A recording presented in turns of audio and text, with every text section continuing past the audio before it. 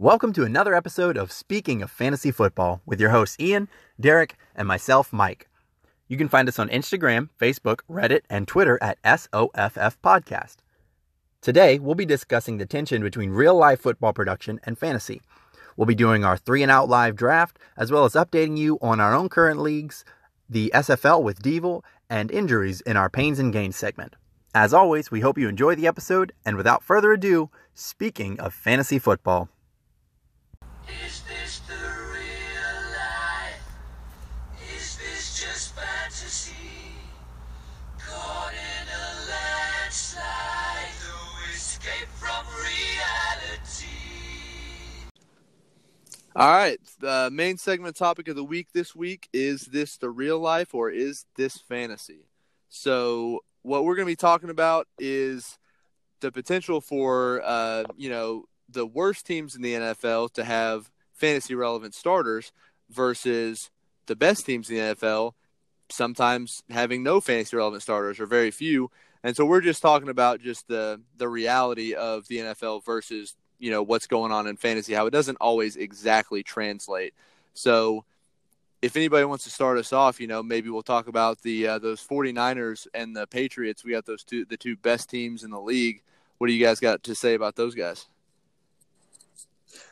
Yeah, so I think that the Patriots kind of are funny because they're a great example of this, but they kind of are perennial examples of this because with the Patriots, for the last, 50 years, they've had positive records. They've been a winning team, or at least it feels that way. So they always have running back production. They're always going to have at least a goal line back who's going to get touchdowns. I mean, you look at the LeGarrette Blount years and that's just nuts. Mm-hmm. You don't get that kind of production on the goal line from anybody. But the crazy thing about it is you can never predict it because they always have at least like 3 guys, or just whenever you think that you've got it figured out and you know who it's going to be, they start, Brandon Bolden gets the goal line carries instead of Sony Michel. Right. I just think I think that it's part of it is just that Belichick doesn't want people to be able to game plan for his team. So he always, he recruits well and they scout well and they know who they want on their team and they get these guys that, are useful and have good toolkits, but maybe aren't necessarily like world beaters. Like I remember a couple of years ago, oh goodness, I can't remember that guy's name, but he was, very Philip Dorsett. It was, they get these guys that are just good enough to do exactly what they need them to, and they use them. I mean, look at Antonio Brown and Josh Gordon just this season. Both of those players were on the Patriots this season, and they're not anymore. Yeah, true. Go ahead. Really, if you look at it, there's you made a great point that they have the team is made up of a bunch of really good players, but sometimes good is not good enough to make your starting lineup in fantasy. The only one that's really maybe hitting your starting lineup every week is probably Edelman out of the entire crew. You could make an argument for Brady, but if you're playing in a 10-team league, are you really starting Brady every week? Maybe this year you are now after all the QB injuries, but in theory, would you really be? Is he really a top 10? He's not what he used to be. He's game managing, doing enough for what needs to be done to fit the offense and the scheme for that week. So yeah, it's interesting. It's the team, the Patriots are built that way to where they've got good players, but no big, not calling Brady not a superstar, but no superstar fantasy relevant people. Yeah. Well, another one I think we should mention is James White, who he's fantasy relevant in the sense that he is, I have him on a lot of rosters because I don't know. I'm not, for whatever reason, I'm kind of risk averse. I don't have Christian McCaffrey in any of my leagues. I wish I did, but it's one of those things where it's like I'm afraid of those bad weeks. There are those huge weeks, but then there's those bad weeks, and he hasn't had any of those this year really. But that's beside the point. But James White, he gets you 13. He gets you between 11 and 15 fantasy points every week. Period. And that's not world beating like we it's relevant enough. Like he's like, in the RB20, he's like an RB2, but it's just, I love to have a guy like that who that's a real sit and forget to me. I want a guy who I know will put up at least 10 points every week and not have to worry about it. And James White is that, in PPR at least. He's that guy. Because Brady, his entire career is based off of dink and dunk, kill you with 1,000 paper cuts. He'll check down all day long. That's why he loves the slot guys. He loves his receiving running back so much, because he doesn't care, to not do the hero play. He doesn't have to throw it deep like some of these young gunslingers do. He doesn't care to beat you with a bunch of 4-yard plays, and he does it, and that's how they win, And so James White and Julian Edelman, I mean, that keeps, and Gronk, kept him relevant for a really long time too. Right. Yeah, definitely valid. Definitely, James White is probably the definition of a sit it and forget it player in fantasy. That's really true. And then you move to the flip side, and we get the 49ers, who are the last undefeated team in the NFL this year. And I mean, in reality, on paper, they're a pretty damn good team. But in fantasy, the only one I'm starting is George Kittle. I mean, probably rolling out Sanders now that he's over there, and maybe still a little hesitant depending on which version of Jimmy G is going to show up that week. But I mean, Kittle's kind of the only one that's a sit it and forget it on the roster of that team, and more than just a sit it and forget it for a floor, but he's going to have just a big ceiling that comes with it. Mm-hmm. That's actually, now that I'm thinking more about the Niners, something I'm thinking is really interesting is that the Niners are really similar to the Patriots. I mean, they've got, I mean, Jimmy G is, he's the Brady's successor, who he's meant to be. That was the whole thing with him.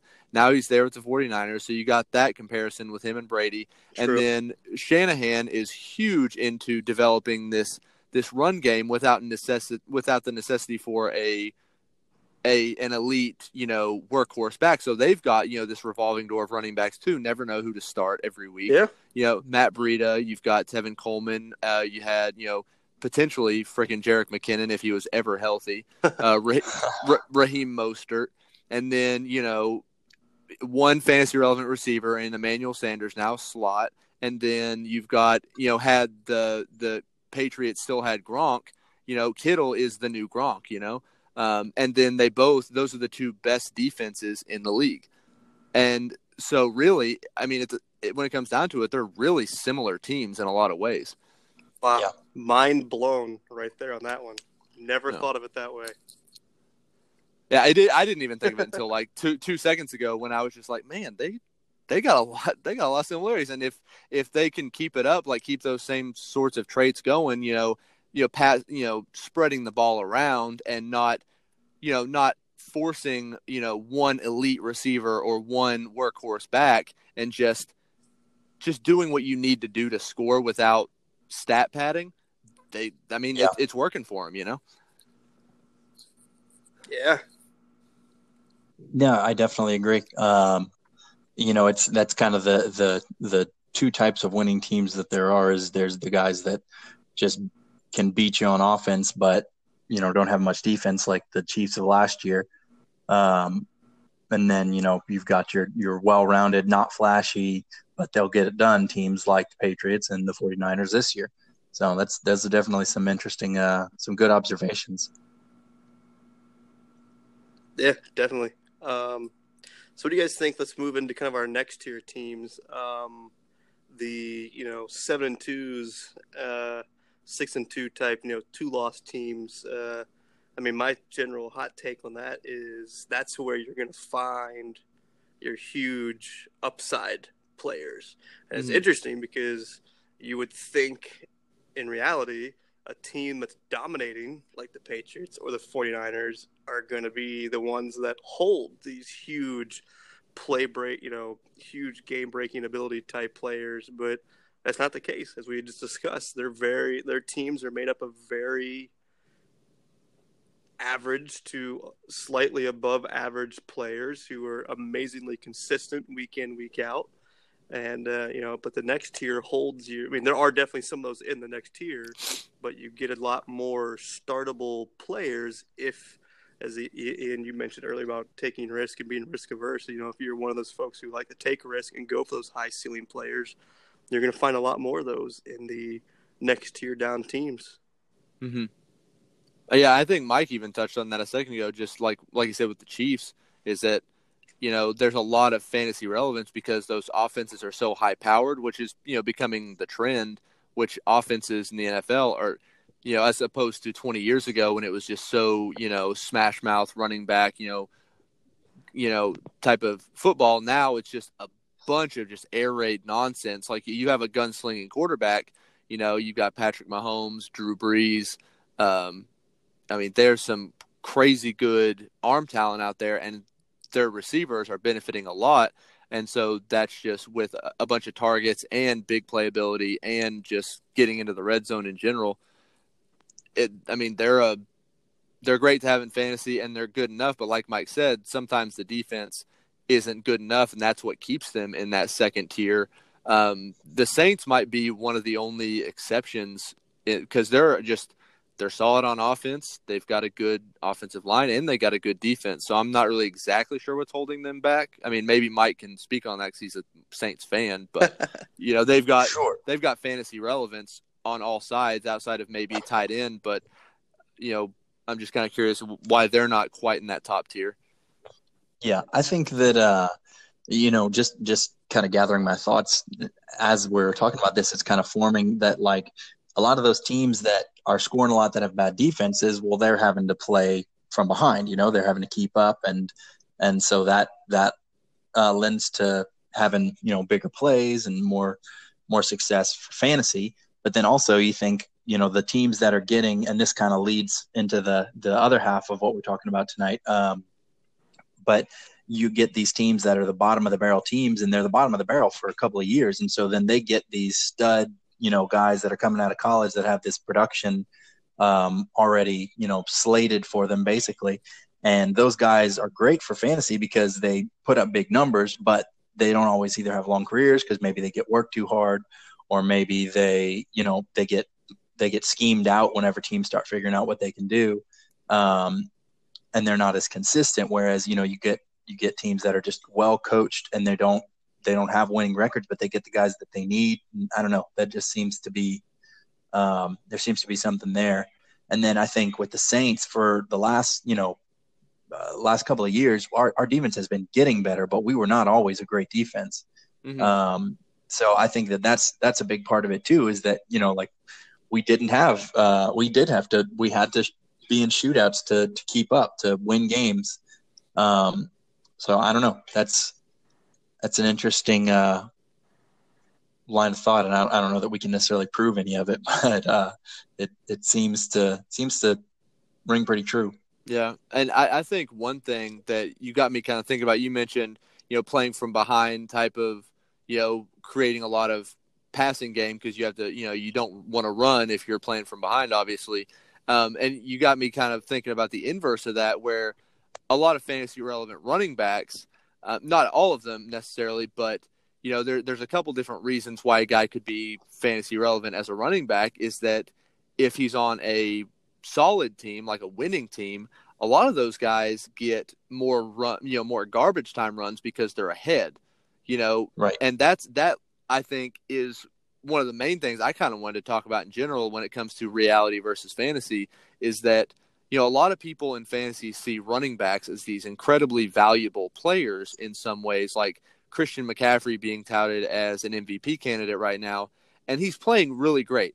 I'm not trying to take anything away from how super good Christian McCaffrey is, but just running back value. I feel like a lot of running back value, like some people, they shoot it into the sky because of fantasy football. I think that's one of the biggest problems is people look at stats. They'll see this one finished stat that Christian McCaffrey had this number of touchdowns, this number of yards, or any running back really, and they'll say, well, why wouldn't he, why isn't he the most valuable player? And it's like, Todd Gurley, for instance, last year he had like the highest percentage of of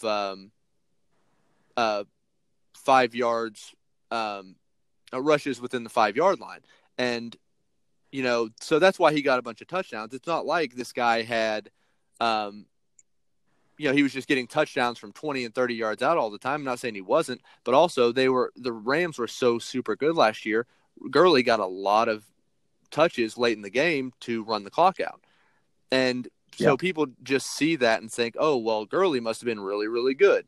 And it's not like he wasn't good, but it's also the offense he was on. It's the team he was on that was always ahead that gave him a lot of excess. It's not the other way around. People see these stats and see that these running backs had high stats and assume, oh, he must have contributed a lot, when most of the time it's the other way around. When a running back's got a lot, unless you're on the Seahawks, it's because, it's because they were already ahead and you just had to run the clock out.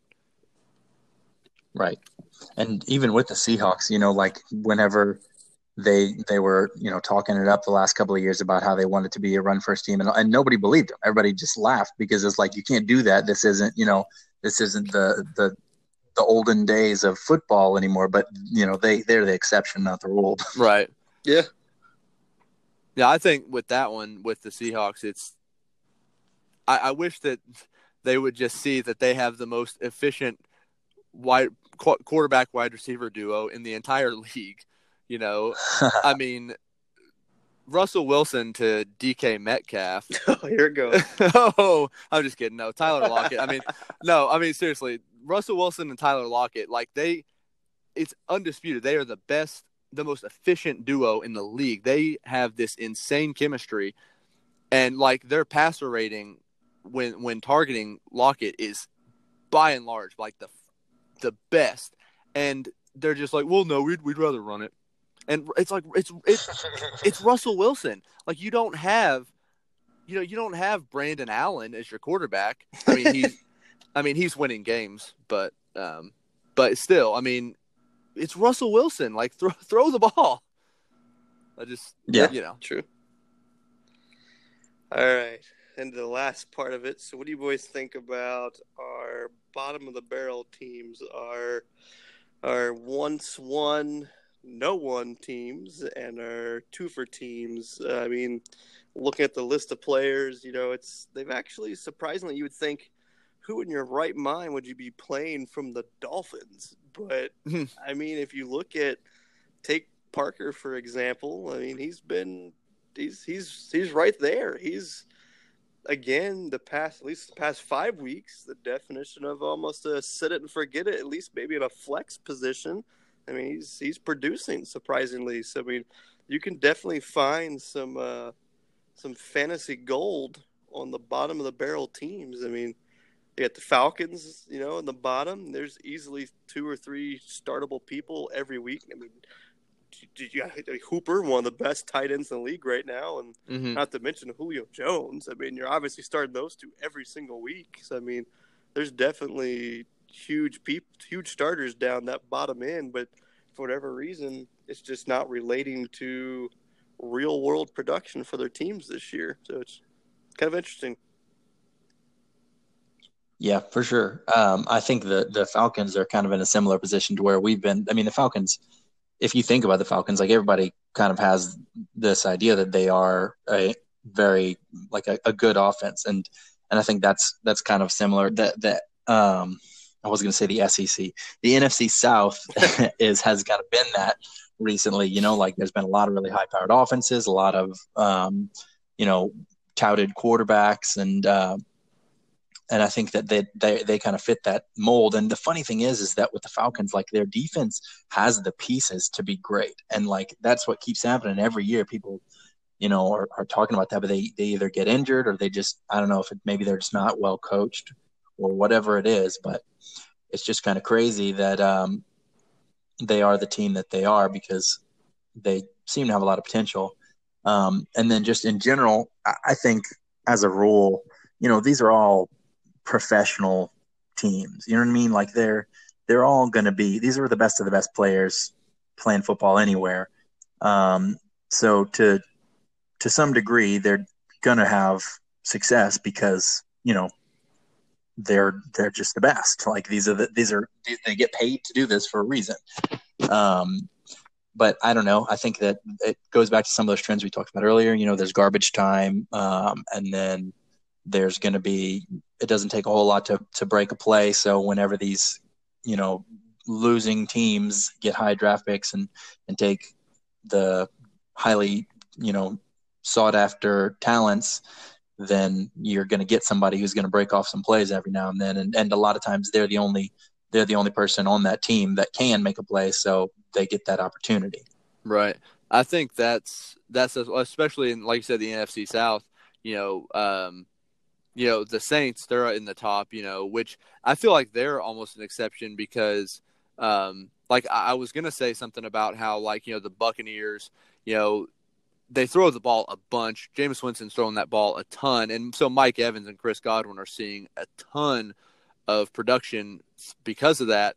But their defense is terrible. So, I mean, probably the main reason they're losing. And Jameis just has a really big problem turning the ball over. But, like, I want to say that, you know, if one of the main reasons that a team could be losing with an offense that, you know, just targets like one or two guys like that, just like heavily just peppers a guy with targets, it makes it just so that if that's all you're focusing on and you can't really produce anything beyond that, maybe that's why those offenses are producing while the certain players are getting production themselves, but their offenses as a whole isn't.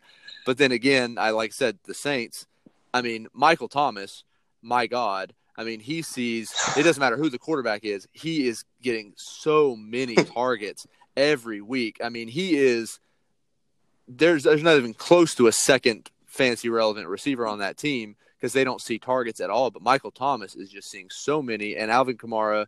So those two somehow keep that team afloat while these other teams on the bottom can't keep those offenses afloat. You know, there's that team, the Falcons, and I mean, I don't know. I think a lot of it is defenses, and again, it's sort of maybe the reverse for the Browns, the Browns, because, you know, It's got a lot of emotion there. yeah, sorry, but with the Browns, it's the opposite because their defense is pretty good. I mean, obviously there have been problems, you know, in the last couple weeks. They got really solid players on defense, but their offense just sucks.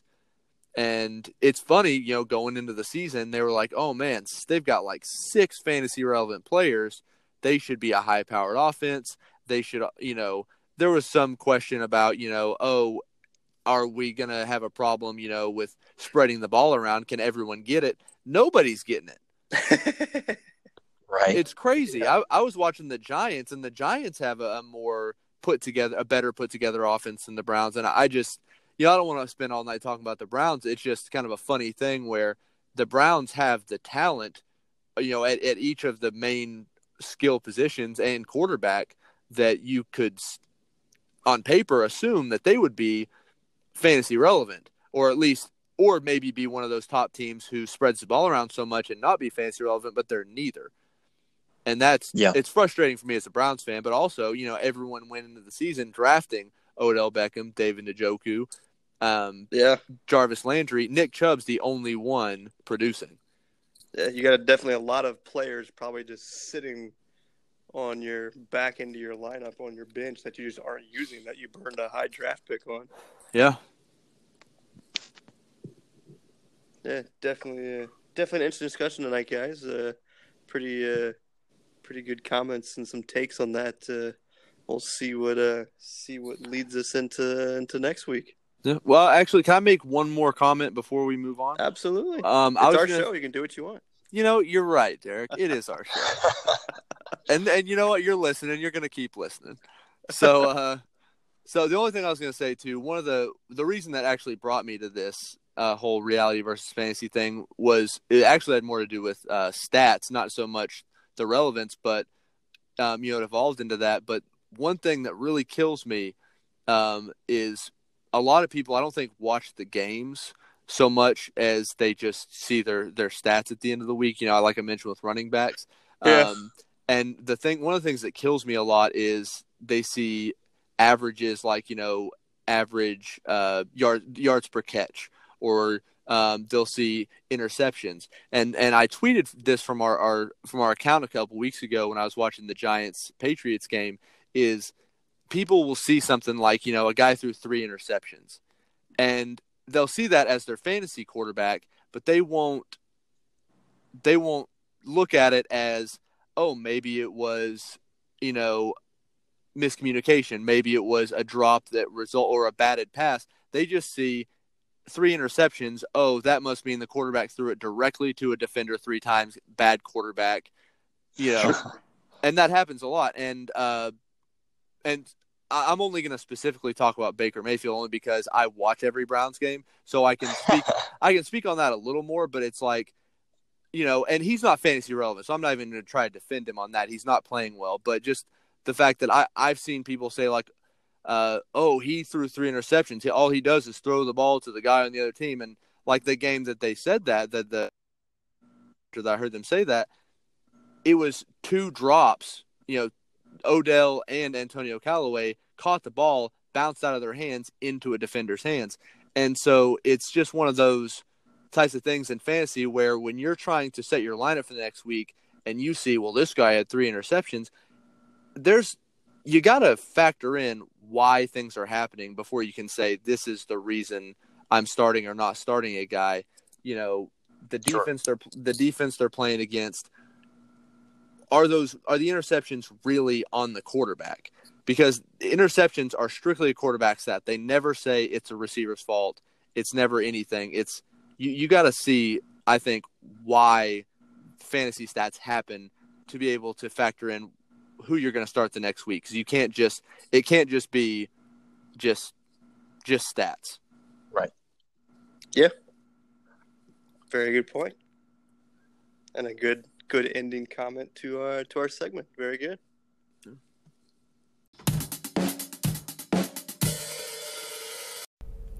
All right, Week 9 3-and-out recap. So results were pretty similar to last week, where I won. I had 88.8 points, and Derek and Mike were super close to one another. They were both in the 60s. So it was a good week. Feels good. And honestly, it was an interesting one because everyone had pretty decent players for the most part. Like most of us had, players in the double digits, and then we all had like one guy who scored like 7 points. I had DJ Chark score 7. Mike had Terry McLaurin score 7. Derek had Darren Waller score 7. So it's kind of a weird little coincidence there. But yeah, so I came out on top. That's pretty cool.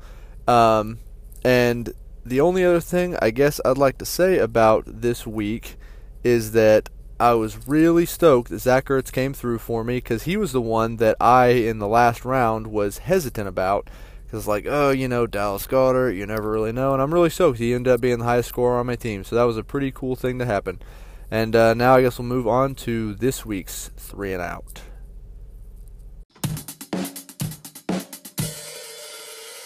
All right, so on this week's 3-and-out, we've picked one player from the top 8 teams. That's just based on record, and obviously that's excluding the teams on bias, so no Patriots, stuff like that. And then we've also picked 8 players, so one of each from the bottom 8 teams. And I tried to, when I created this player pool, the guys from the top 8 teams, I tried to do maybe the least relevant, still fantasy relevant, but least, compared to the others on the team. And then on the bottom teams, I tried to do the more fantasy relevant players, just sort of fit with our topic. So we're going to hop into it. And first on the clock is Derek.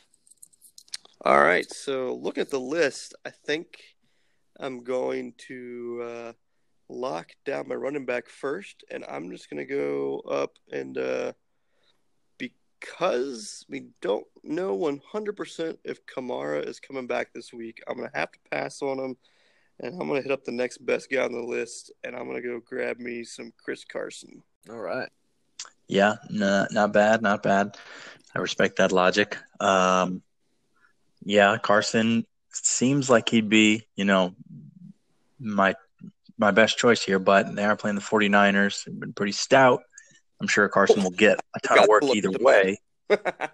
Whoops. The 49ers are a tough matchup for sure, but he'll probably still get enough work. That being said, I don't necessarily hate Chubb. Bell's a good option, but he just, with the potential injury, I don't know if I want to risk it on that one. So what I think I am going to do is I'm going to go with the tried and true method that we've had a couple of times here, and I'm going to grab me some Travis Kelce. Mike. Nice. You jerk. It just happens that way, Ian. Yeah, I know. We know you're a good drafter. My God. All right. So I was really, really hoping when Derek was doing his whole speech about the next best running back, I was not expecting him to say Chris Carson there. So I'm really excited to take Nick Chubb here, honestly. So yeah, give me Nick Chubb all day, and then I'm gonna go tight end because I don't want to be stuck. God, these other three we've got Jimmy Graham, Mark Andrews, and Evan Ingram. And Evan Ingram might not play. All right, I'm gonna go Mark Andrews. Yeah, I mean, definitely not a bad choice. Just can't always get what you want. Jeez. All right, so I'm not really worried about quarterback. I like all the options pretty well. I think I'm going to go ahead and stick to the top here, and I'm going to grab good old Julio Jones. Julio touchdown Jones. I mean, I knew I shouldn't have expected him to fall all the way back to me, but come on, man. All right, let's see here. I'm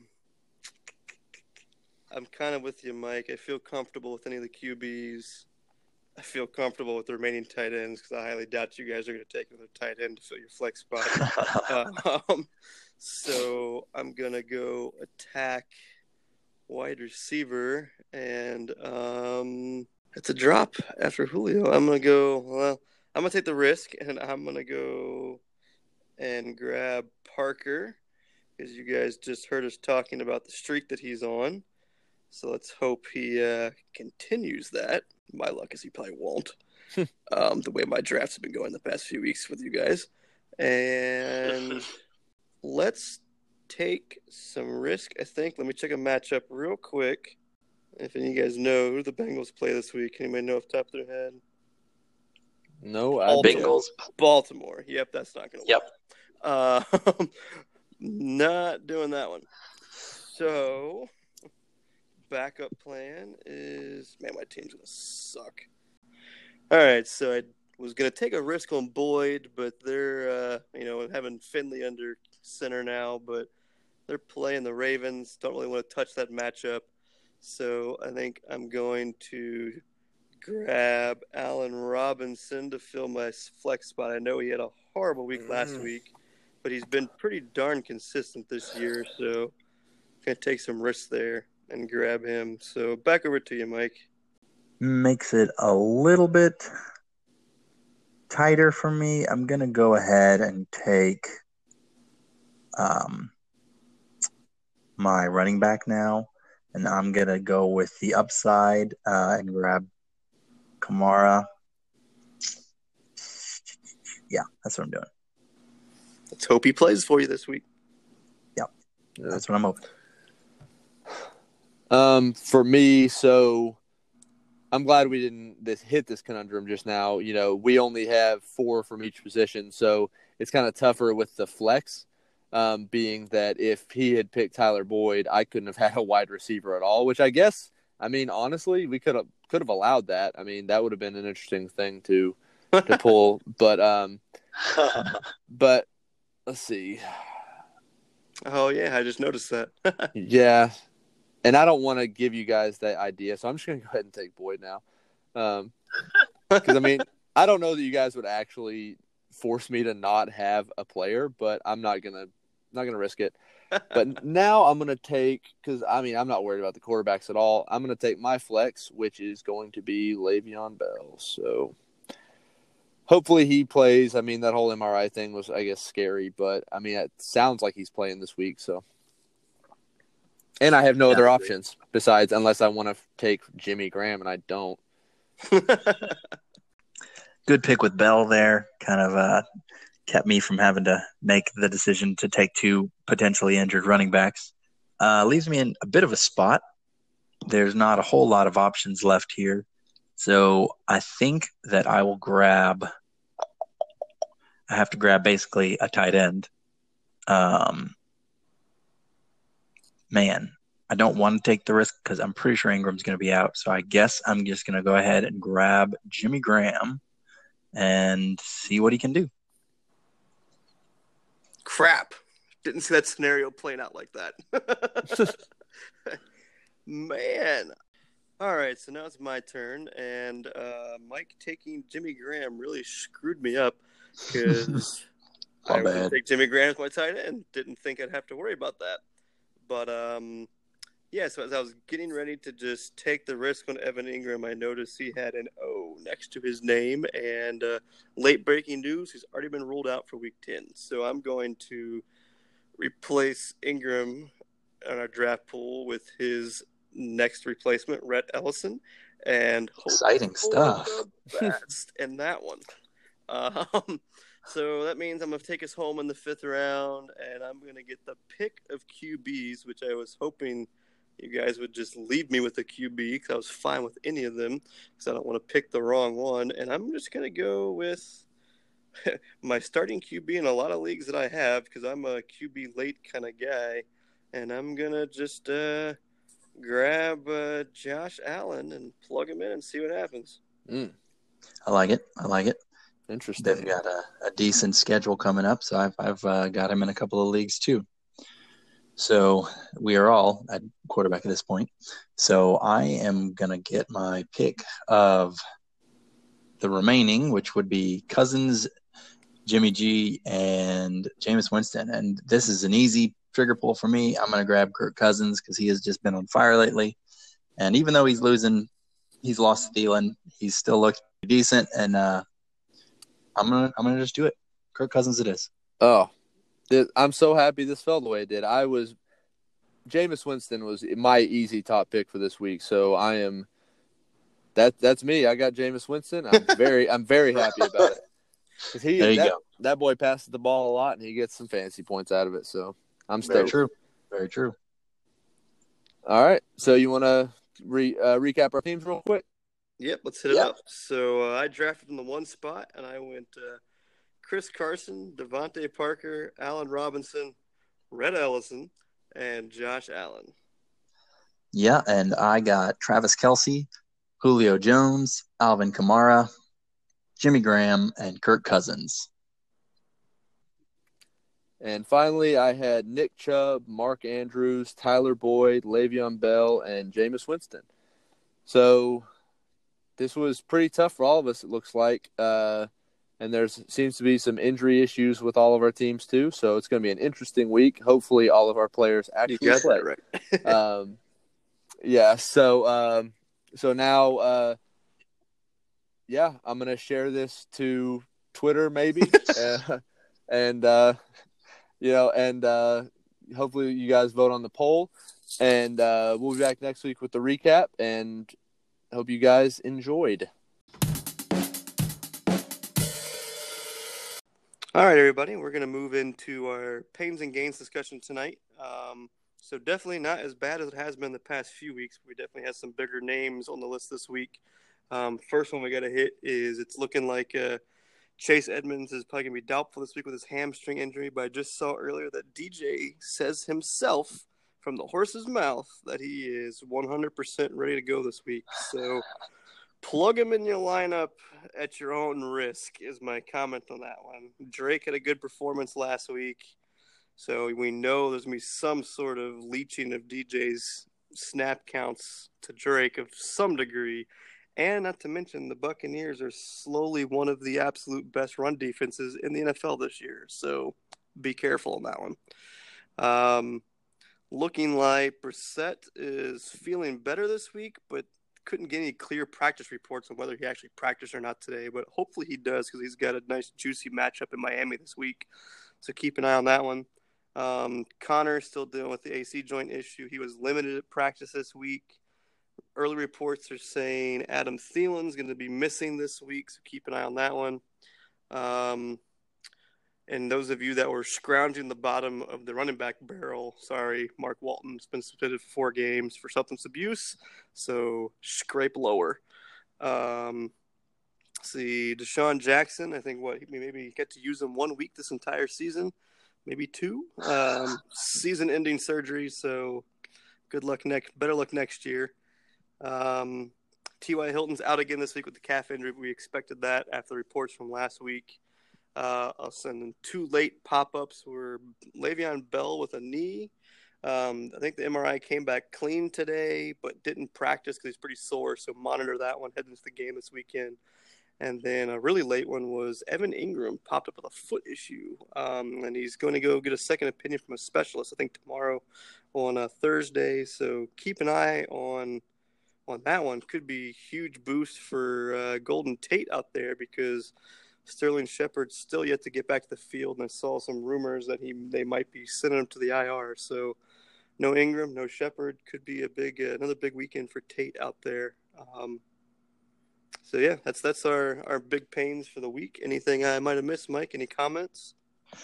Not really. The Ingram news, it was surprising, but then if you look back at the end of the game the other night, it seemed like they were holding them out. And at first, I think I thought that they were just, I don't know what they were doing, putting Red Allison out there, and it just kind of confirmed some things like, oh, okay, it looks like he must just be injured.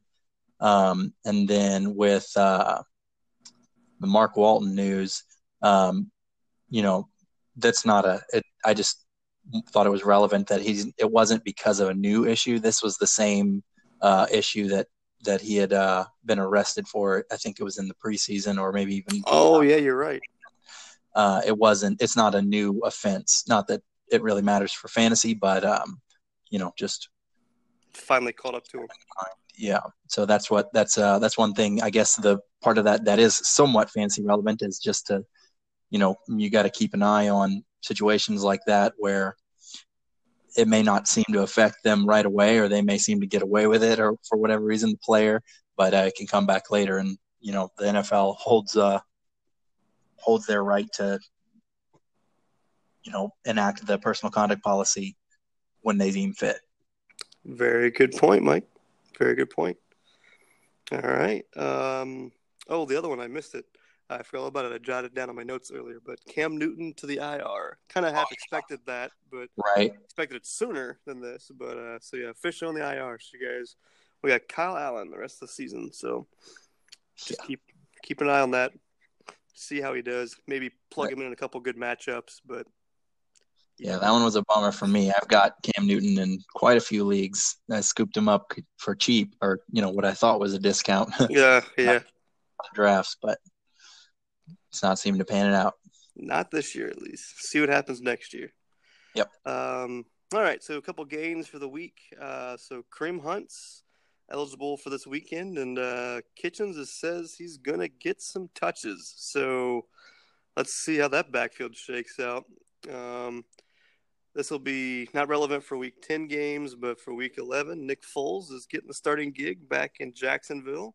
So Mustache Minshew Mania, whatever they're calling it, is no more down there, at least for Week 11. We'll see how long it lasts. But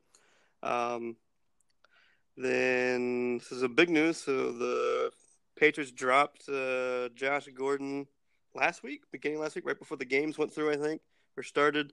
And he went all the way through waivers and got claimed by the Seahawks with the 28th waiver pick. And they say he's going to start this weekend in 3 wideout sets. So keep an eye on that. Could be an interesting pickup for the Seahawks out there. Looking like Mahomes is going to be good to go for those of us that weren't without him the past 2 weeks. We get him back. AJ Green reports were looking good this morning and even I think yesterday afternoon.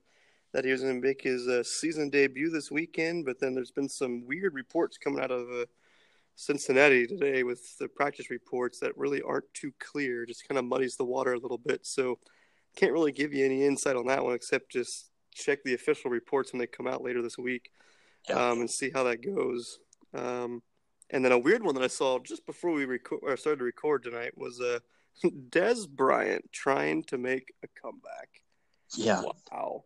I mean, wow on that one. I don't even know. I mean, I guess there could be a couple wide receiver needy teams out there. I don't know. I mean, T.Y. Hilton's still battling the calf injury. You know, the Giants, for one, completely going to be obliterated here without Evan Ingram possibly and Shepard out. So, I don't know, could be possible. Who knows? Yeah. You never know. So, I was, when he did sign with the Saints, seemed like it was interesting at the very least, what could become, what that situation could become. But I guess at this point, we'll just have to wait and see. Yeah. I mean, honestly, Dez Bryant's body structure and Evan Ingram's body structure are probably pretty darn close to the same build. He could maybe slide right in as a tight end-esque fill-in for a nice big-bodied red zone threat for the Giants. Who knows?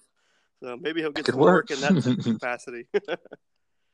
So that's what we've got for the pains and gains this week. So hopefully our list will continue to shrink like it has the past 2 weeks, and the trend continues because I know it's been one heck of a season as far as injuries and things go. So keep fingers crossed. Check the official practice reports. They come out toward the end of the week, and good luck this week, everybody.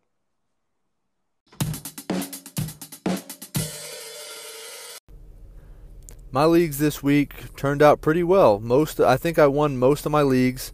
Didn't really turn out so well in my SFL. I lost that one. I lost my 2 dynasties that I'm rebuilding in, of course. But it's kind of a cool thing that I was actually really close in those. I wouldn't have thought my rosters were all that great in these rebuilds, but they're actually been putting up a little bit of decent points the last couple weeks. So maybe the rebuilds aren't too far off in certain ways. These young guys are starting to piece together some good weeks for me, so that's cool. And in the college league I told you guys I'm in, I've won my second game straight. Oddly enough, I've been starting Patrick Mahomes the past 2 weeks, and I won with 0 points for my quarterback. So weird, but I'll take it. Better than nothing. All right, so for me this week, I got back on track to a degree with my teams. Was able to get a win in the SFL, back to good strength, a really good win, actually. Pretty high point total in there. Won most of my other leagues on the Sleeper app. Fortunately, lost a nail-biter in my home league, so unfortunately I'm on a 2-game slide in there. But everybody's pretty bunched up in that league. For that one, I was down, I think, 6-8 points maybe, heading into the Monday night game. I had Barkley left. My opponent had Ingram and Darius Slayton, and I just knew Barkley would give me enough points to make up that deficit and outscore what Ingram and Slayton could do. And I was almost there. I was partially right, except for whatever reason, Gallman was put in during the 2-minute drill at the end of the game. WTF, New York. Why do you bench your best player in your final 2-minute drill of the game? Doesn't make any sense to me on that one. And I don't think Ingram played a lot either in the final 2 minutes either. So I'm not sure what they were thinking on that one. But thanks for the loss, New York. Anyway, so we'll see how we do this week. Hopefully I can continue my trend with my SFL comeback in that league and can turn around my home money league. Hopefully with having DJ back this week, I'll be good to go. My leagues this week turned out pretty well. I think I won most of my leagues. Didn't really turn out so well in my SFL. I lost that one. I lost my 2 dynasties that I'm rebuilding in, of course. But it's kind of a cool thing that I was actually really close in those. I wouldn't have thought my rosters were all that great in these rebuilds, but they're actually been putting up a little bit of decent points the last couple weeks. So maybe the rebuilds aren't too far off in certain ways. These young guys are starting to piece together some good weeks for me, so that's cool. And in the college league I told you guys I'm in, I've won my second game straight. Oddly enough, I've been starting Patrick Mahomes the past 2 weeks, and I won with 0 points for my quarterback. So weird, but I'll take it. Better than nothing.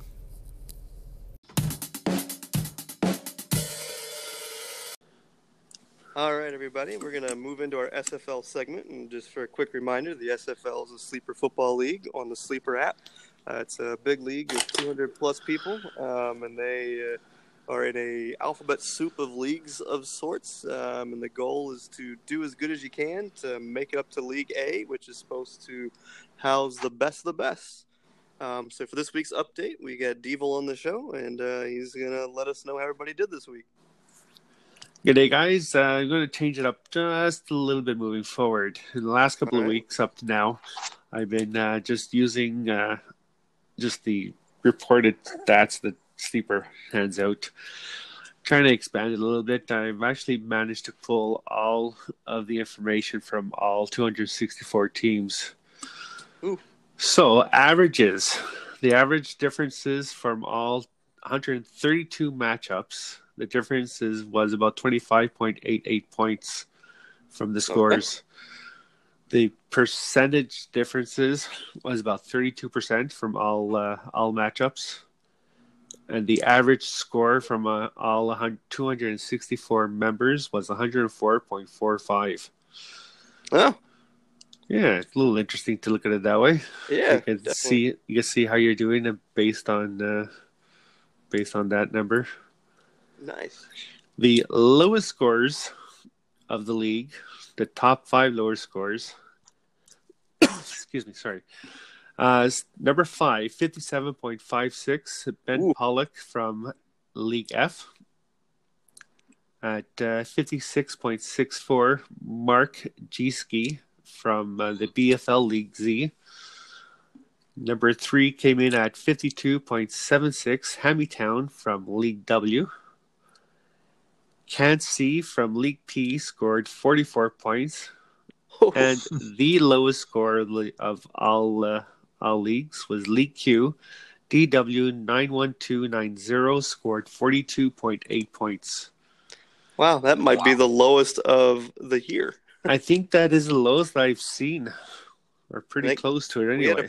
We had a pretty low one in week 2, maybe, when all the quarterback injuries popped up at one time. But, I think even that was still in the 46. I think that's the week that Fuller went off, wasn't it? I think so, yeah. Yeah, and he outscored the whole team. So keep trying, guys. Keep trying. Keep trying. Don't give up. There's light at the end of the tunnel. Hopefully. These aren't the shout-outs you want to be in. No. These are the ones you want to avoid. Well, I don't know. One of the leagues we're in, KG1 happened to Was that KG1? Yeah. Said once we shouted out how bad he did that one week, he's like won every single week since then or something of that nature. So maybe there's something to it. Is that he's like 5-0 or something since then. The kick in the butt to get him motivated. Yeah. Yeah. So the highest scores. This is the stats that you want to be mentioned in. The top 5 highest scores of all leagues. The BFL League Y, Magnelli scored 153.88 for the 5th highest score. Nice. This gentleman by the name of Dieter from League H. He was the one that scored really low last week. Thanks for rubbing it. He turned it around. He had the 4th highest score at 153.98. Whoop whoop. Very good. And number 3, Dibdal from League A scored 157.84.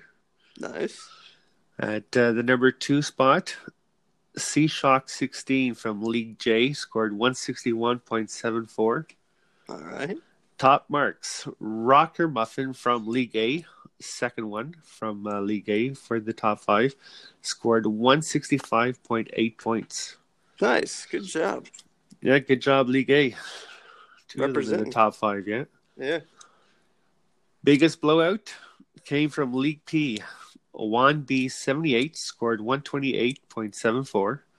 He went up against Can't C 17, who scored 44 points. Ooh, ouch. Difference of 84.74 points, which is 192.6% difference. That's a big spread. That is a monster spread. The narrowest victory came out of League L. Bolt of Purple scored 98.54 points. He went up against Rusty K, who scored 97.5 points. Pretty Difference close. of 1.04 points, which is 1.1%. Yeah. We've had closer, but that's definitely a close one.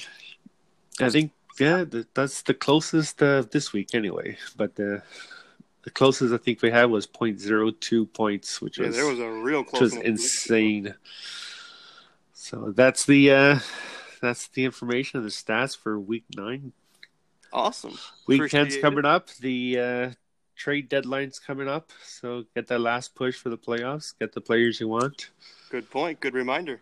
Yeah, and hopefully don't have to go too much farther for the end of the bye week. So life is looking better. Hallelujah. Exactly. All right. Well, appreciate it like always, Deal. Thanks for being on the show, and we'll talk to you next week. Sounds good. This has been another episode of Speaking of Fantasy Football. You can find us on Twitter, Instagram, Facebook, and Reddit at SOFF Podcast. We hope you enjoyed this week's episode, and we'll see you next week.